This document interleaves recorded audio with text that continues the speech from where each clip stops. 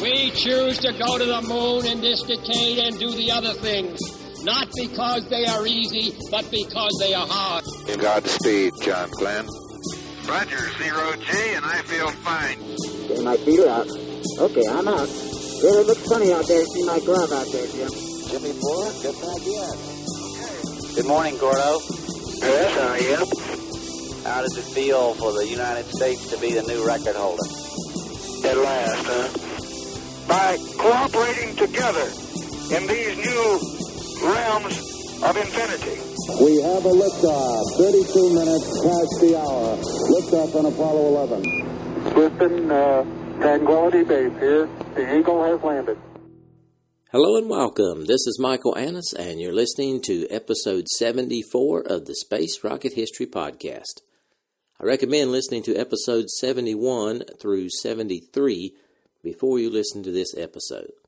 And now, Gemini 8, Part 3. We ended the previous episode with Gemini 8's rendezvous with the Agena target vehicle. For 36 minutes after rendezvous, Armstrong's delicate maneuvering kept Gemini 8 on station with the target. As Armstrong piloted, Scott inspected the Agena, checking antennas, docking lights, and other similar things. Finding it hard to see all of the target's instrument panel displays near the docking cone, he used the telescopic sight of a handheld sextant. But a really good look would have to wait until they were docked, when these instruments would become a second dashboard. Meanwhile, Armstrong studied the general appearance of the Agena. It seemed stable, and he nudged the spacecraft to within a meter of the target. Then, at 6:32, Capcom on the Rose Not Victor tracking ship radioed permission to dock. Armstrong eased Gemini 8 toward the target at a barely perceptible rate of 8 centimeters per second. Then Armstrong gleefully reported, quote, "Flight, we are docked. It's a real smoothie, no noticeable oscillations at all," end quote. For a moment, the flight controllers in Houston could not realize that they had really accomplished docking. Then pandemonium broke loose with backslaps, handshakes, cheers, and tremendous grins. Here's the clip. After station keeping for 35 minutes, Command Pilot Armstrong begins to move in closer to Agena, preparing his final docking approach. Both vehicles are traveling at approximately 17,500 miles per hour. The command pilot makes a docking approach by applying very small thrust increases to Gemini 8. The maximum velocity difference between the two vehicles at docking will be about 1 foot per second. When the command pilot is about 2 feet from the Agena, he will pause until he gets a go from the Rose Not Victor. The double check has been completed. Okay, Gemini 8, we have cams solid. You're looking good on the ground. Go ahead and dock. I think we're going to hold off on this SPC thing until he does get docked. Okay, go ahead with your memory compare. Roger. Let us know what you get out of that.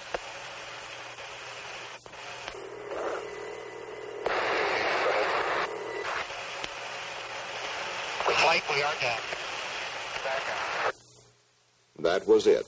2 vehicles docked for the first time in space. About this time, flight controllers started to suspect that Agena's attitude control system might be misbehaving. There had been some difficulty in verifying the Agena's uplinked stored program commands for the planned docked yaw maneuver and in loading the target's velocity meter. In fact, Jim Lovell on the remote link through Tenerife told the crew, quote, "If you run into trouble and the attitude control system in Agena goes wild, just turn it off and take control with spacecraft," end quote. With this warning raging in their ears, Armstrong and Scott began their docked chores. The Agena was designed to obey orders from the spacecraft, as well as from the ground. Scott commanded the target's attitude control system to turn the vehicle combination 90 degrees to the right. It took 5 seconds less than the full minute expected.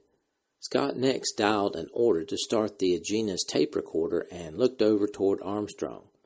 As he did, his gaze skimmed the control panel in the spacecraft. Something looked wrong. Gemini 8 should have been in level flight, but the ball indicator showed a 30-degree roll. Scott knew there was no use checking the horizon out the window as they were passing through Earth's shadow. There would be no help from the ground tracking stations either. They were still out of communications range. Scott said, "Neil, we're in a bank." Armstrong's attitude controller confirmed Scott's conclusion. Armstrong used bursts from the ohms to stop the motion temporarily, but it soon started again. The astronaut's immediate reaction was to blame the Agena. As soon as the vehicle was steady enough, Scott commanded the Agena to turn off its attitude control system as the communicator had instructed. For 4 minutes, the two spacecraft steadied and straightened up. The trouble seemed to be over. Armstrong started maneuvering to get the docked vehicles into the correct horizontal position. Suddenly, they began to roll again, faster and faster. The crew was supposed to do a small test to find out what stress and strain the linkage between the two vehicles could tolerate. That issue was now academic. The immediate question was whether it could stand up under these wild gyrations. While Armstrong struggled with the controls, Scott photographed the interaction between the two vehicles out of his spacecraft window. The command pilot soon reported that the ohms propellant had dropped to 30%. This was a strong clue that a spacecraft thruster might be causing the problem. While Armstrong fought the controls, Scott cycled the target vehicle switches off and on and off again. Then Armstrong jiggled the spacecraft switches as well to see if they could isolate the problem. Nothing they did seemed to have any effect. The crew realized that they would have to break away from the Agena to analyze the situation. Unfortunately, their ground-based simulation training gave them no clues to what was happening or how to handle it. Scott transferred control of the Agena to the ground stations, and Armstrong labored to steady the vehicle enough to separate them. "Go," Armstrong said, and Scott hit the undocking button. Armstrong gave the thrusters a long, hard burst, and the spacecraft pulled straight back. After separation with the Agena, conditions got worse. Almost immediately, suspicion about a spacecraft control problem became an established fact as the spacecraft rolled even faster. Gemini 8 soon came into acquisition range of the tracking ship Coastal Sentry Quebec. Capcom aboard the ship was concerned and perplexed. He could not get a solid electronic lock-on, but a blinking light signal indicated that the craft had undocked. Unaware that the ship was rolling so the antennas could not remain in position, he put in a call to the crew to try to find out about the strange signs he saw on his console. Here's the transcript. Capcom. Gemini 8, CSQ, Capcom, Comcheck, how do you read? Scott. We have a serious problem here. We're tumbling end over end up here. We're disengaged from the Agena. Capcom. Okay, we got your spacecraft free indication here. What seems to be the problem? Armstrong. We're rolling up and we can't even turn anything off, continuously increasing in a left roll. Capcom. Roger. Gemini 8, CSQ. Armstrong. Stand by. Scott. We have a violent left roll here at the present time, and we can't turn the reentry control system off, and we can't fire it, and we certainly have a roll. Stuck hand control. End of the transcript. After backing away from the Agena, the spacecraft had started to whirl at a dizzying rate of 1 revolution per second. Armstrong suspected that the maneuvering thrusters were almost out of fuel. He and Scott were also having trouble seeing the overhead panel dials. Their physiological limits seemed near. They were dizzy and their vision was blurred. Something had to be done. All that we've got left is the reentry control system, Armstrong said. Press on, Scott responded. The two men began to throw switches to cut out the ohms and maneuvering system and cut in the reentry control system. Armstrong tried his hand controller. Nothing. Scott tried his. Still nothing. They started switching circuitry again. Maybe something had been set in the wrong position. Finally, the hand controllers responded. Armstrong steadied the motion and then turned off one ring of the reentry control system to conserve fuel. He then carefully reactivated the maneuver thrusters. Now they were able to tell that number 8 had failed on. That is, it had stuck open. Here's the clip. Gemini 8, DSQ Capcom, contact Audi Reed. We got serious problems here with the controller coupling end over end, and we're disengaged from the Agena. Okay, we get your spacecraft 3 indication here. We're showing you spacecraft 3. What seems to be the problem? They're rolling up and we can't turn anything off. Signaling increasing in a left roll. During the emergency, Armstrong and Scott had used all 16 of the reentry control system thrusters to counteract the violent tumbling and dampen out the roll. This maneuver succeeded in stabilizing the spacecraft at 6:06 p.m., but ended up using 75% of the reentry control system fuel. Using the reentry control thrusters meant that the Gemini 8 mission would have to come to an end as soon as possible. That was a mission rule. True, the spacecraft was operating in a backup mode, but it had to use the prime mode for reentry. If these thrusters developed leaks, the crew would have absolutely no means of getting the spacecraft into position for the critical retro fire that would return them to the Earth. Attitude control before and after reentry was essential to reenter the atmosphere safely. Here was a case when the fail-safe maneuvers that headquarters had insisted on early in the program were impossible. There was virtually no maneuverability left in the orbital thrusters. Armstrong and Scott also remembered that Kraft, the flight controllers, and the engineers had nursed other missions to completion. Could the same be done for them now? This was a fleeting hope as the Hawaiian Tracking Station communicator told them to get their spacecraft into position for reentry. All plans for performing an EVA were canceled.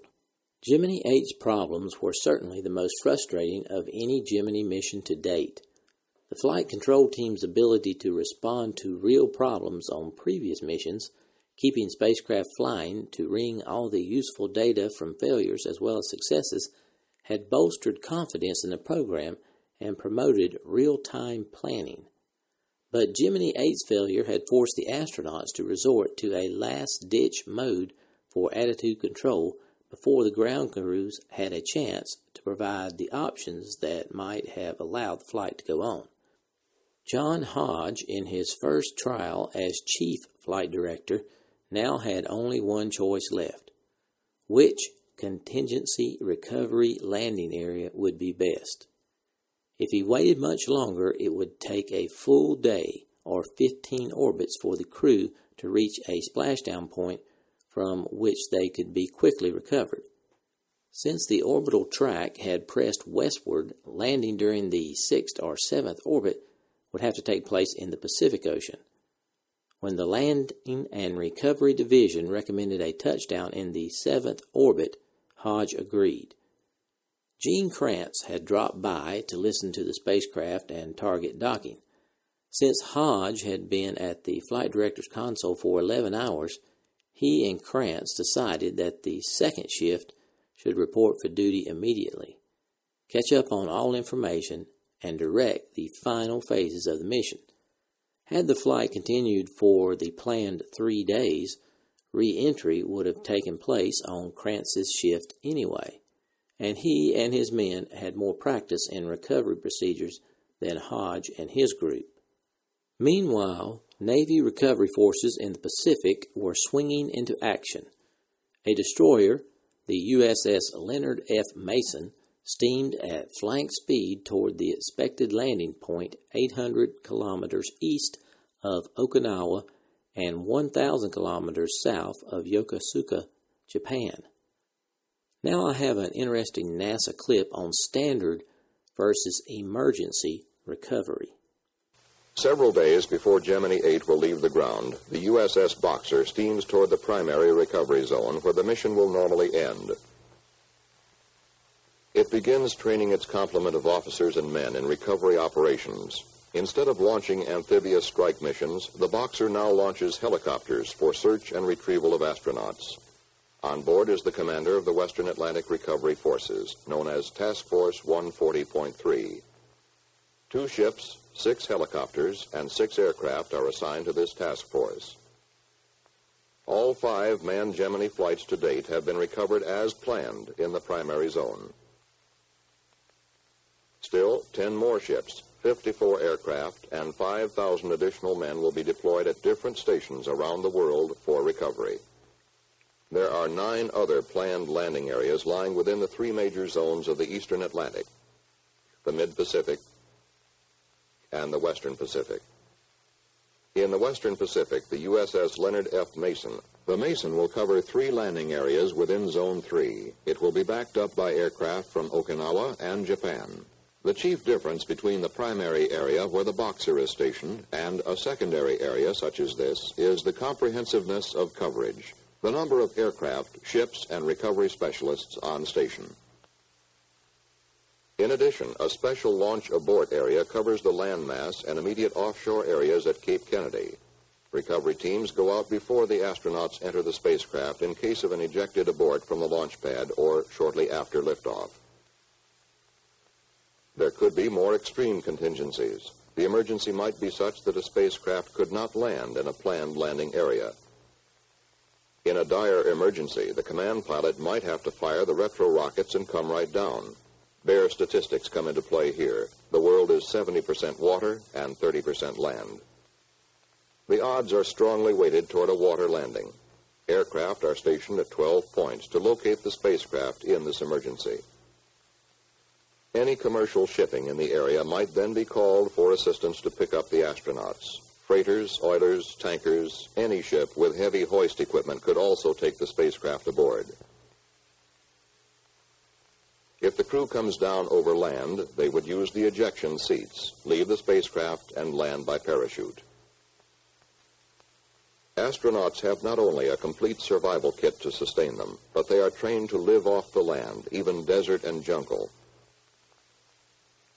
Whether Gemini comes down over water or land, recovery is planned and coordinated by a NASA team of specialists.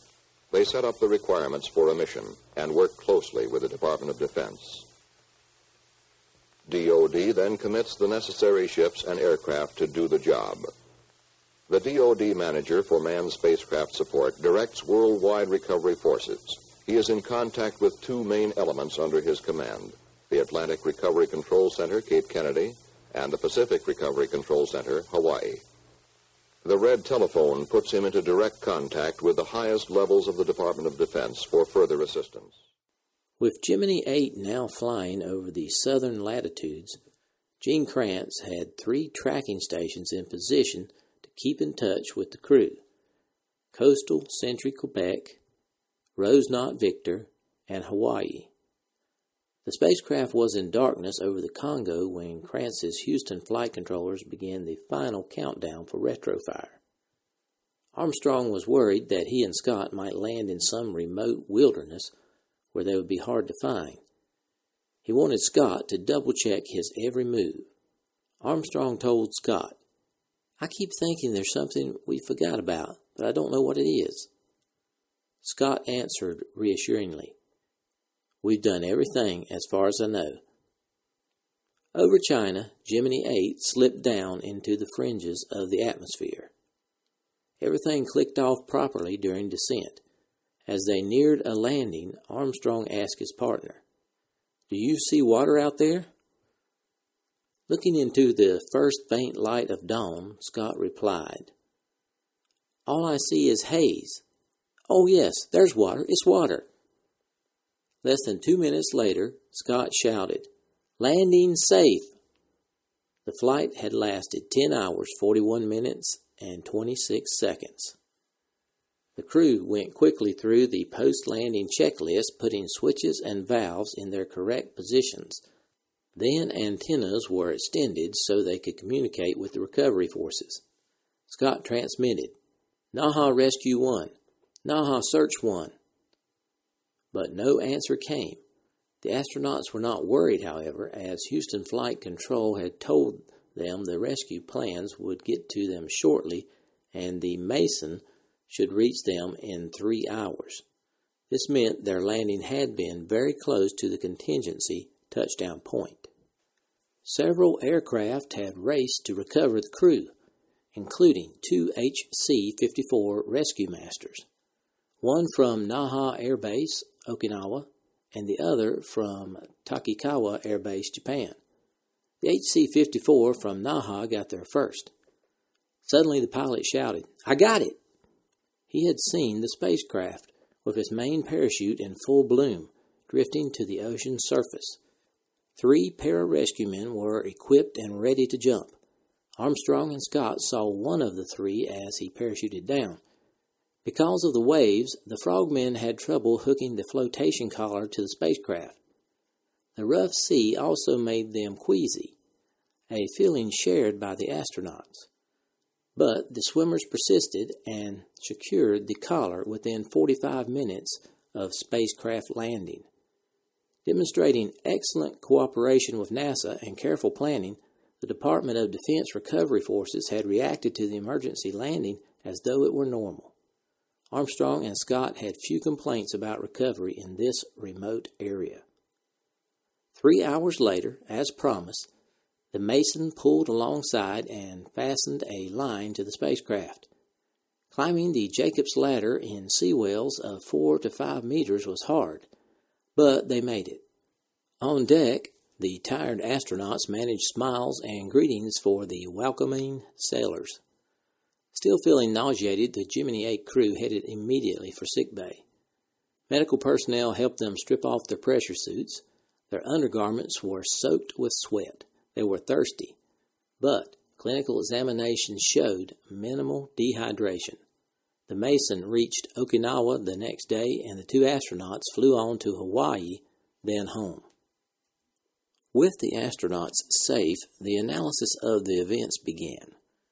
During the time of crisis, the engineers who had worked so hard on Agena's problems found their situation just as exasperating as that of the flight controllers. After docking, Smith, Harold W. Nolan, and others from Lockheed had retired to a nearby hotel room to celebrate the momentous event.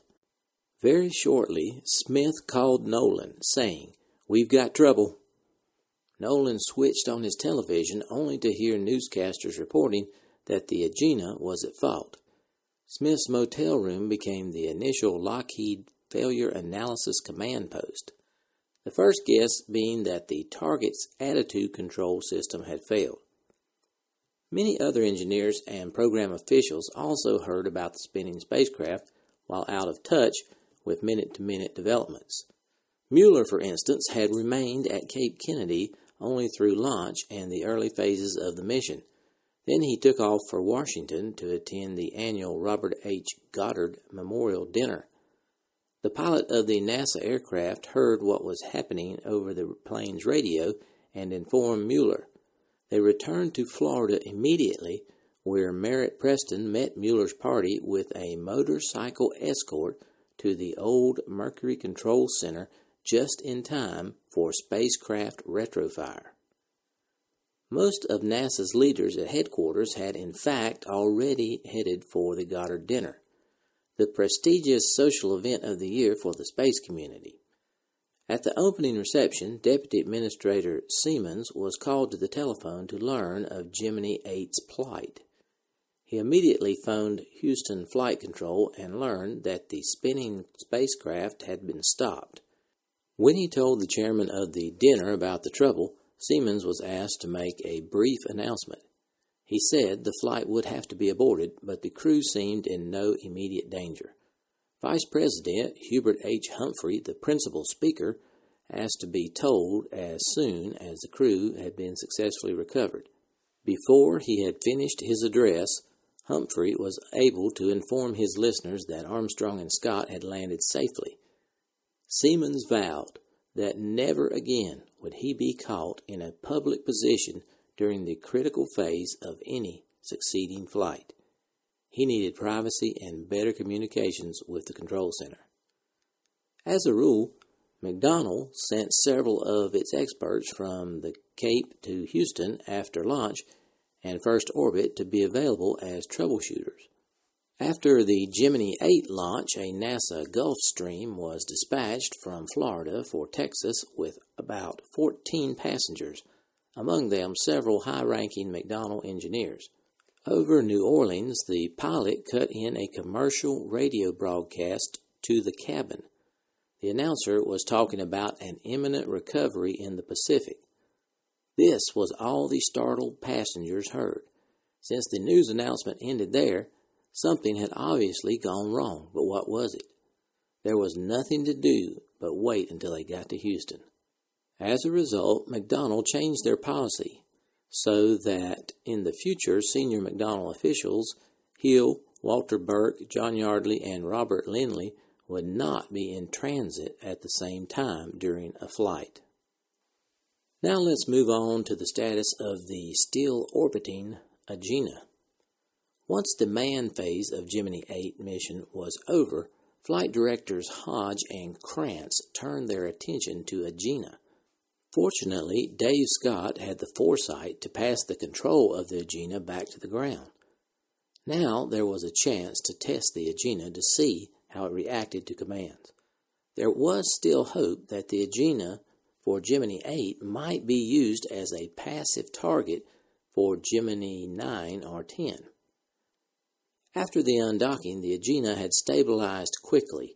In the 15th orbit over the Carnarvon station, more than 21 hours after launch, Flight Control commanded the main engine to fire twice to place the Agena in a circular orbit 407 kilometers above Earth. The first burn produced its half of the goal, but the second burn did not. Instead, Flight Control found the orbital parameters were now 407 by 626 kilometers.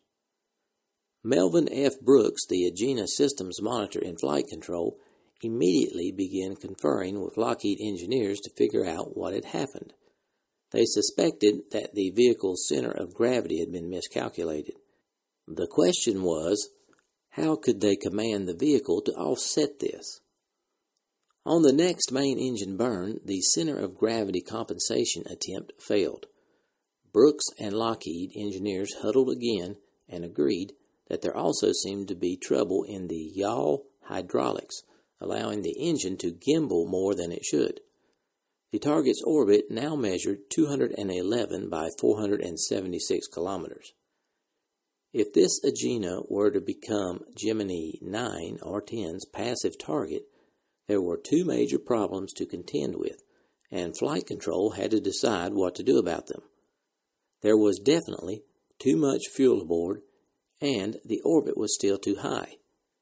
Hodge and his controllers decided not to try any more plane change maneuvers. They would simply try to get the vehicle to the altitude they wanted. The next firing, a retrograde maneuver, convinced them that they had the hang of operating the vehicle. So Flight Control concentrated on reducing the fuel supply in both the primary and secondary tanks. In all, 10 maneuvers were made using the two propulsion systems, sometimes with both firing at the same time. This was considerably more than the 5 starts required by the contract. The Agena Command and Communication System had accepted a total of 5,439 commands. Lockheed's contract had only called for 1,000.